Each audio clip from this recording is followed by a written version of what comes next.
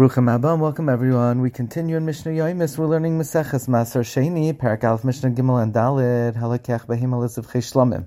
Someone buys a behema, a domesticated animal, with the money of Maser Sheni to use it to bring as a carbon Shlomim. That's the best usage of money of Maser Sheni. Or he buys a chaya, non-domesticated animal, to eat regular meat. Yatsa ha'ar l'chulin, the hide, which is not food, becomes chulin. The hide does not have any kedusha, even though the meat has kedusha. Afal pisha ar meruba alabasar, even though the hide is worth more than the meat. Since the person is buying it for the meat and not the hide, so it's not considered part of the sale and doesn't take on kedushas maser sheni.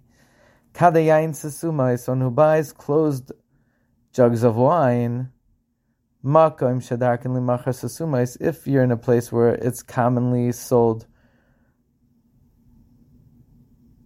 if it's in a place where it's typical for wine to be sold in a jug that's closed, meaning the wine is always sold with its jug, yatsa kan l'chulin, the jug becomes chulin.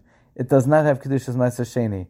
It's considered a purchase of wine, and the jug comes along with it, and therefore only the wine has kedushas ma'aser sheni. Ha'agoyz mashkedim, someone buys walnuts or almonds, yatsu klipeim l'chulin. The shell becomes chulin. They don't take on kedusha. They're not considered part of the sale. Temed is a flavored drink of wine. It's created by, you soak grape skin or seed in water, and at first it tastes like water that's flavored with wine, and then it ferments and it becomes some type of wine. Actually, before it ferments, it cannot be both Meiser Sheni, because it's like water and you can't use Meiser Sheni money to buy water. But once it ferments, nokach b'kesef Meiser, it can be bought with Meiser Sheni money. Mishnah Daled, if someone buys an animal that's not domesticated for shlomim, which you can bring for shlomim, a non-domesticated animal. If you buy domesticated animal just for regular meat, which is not permitted midrabanan, yatsa ha'ar l'chulin.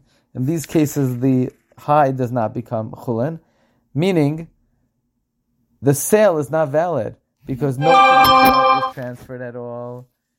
Kadayayin psuchos esumais, if someone buys jugs with wine, whether open or closed, makom shadakin l'machar psuchos, in a place where it's commonly sold with open jugs, and usually the wine is sold without the jugs, lo yatsa kan l'chulin, the jug does not become chulin, meaning it has kedusha, since it's not usually sold with the wine, and this sale does include it, so it's like it's bought separately, and therefore it becomes kedusha. If someone buys baskets of olives or baskets of grapes with the container, the money, which is the value of the container, does not become chulin.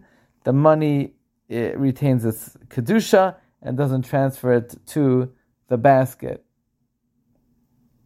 Wishing everyone a wonderful day.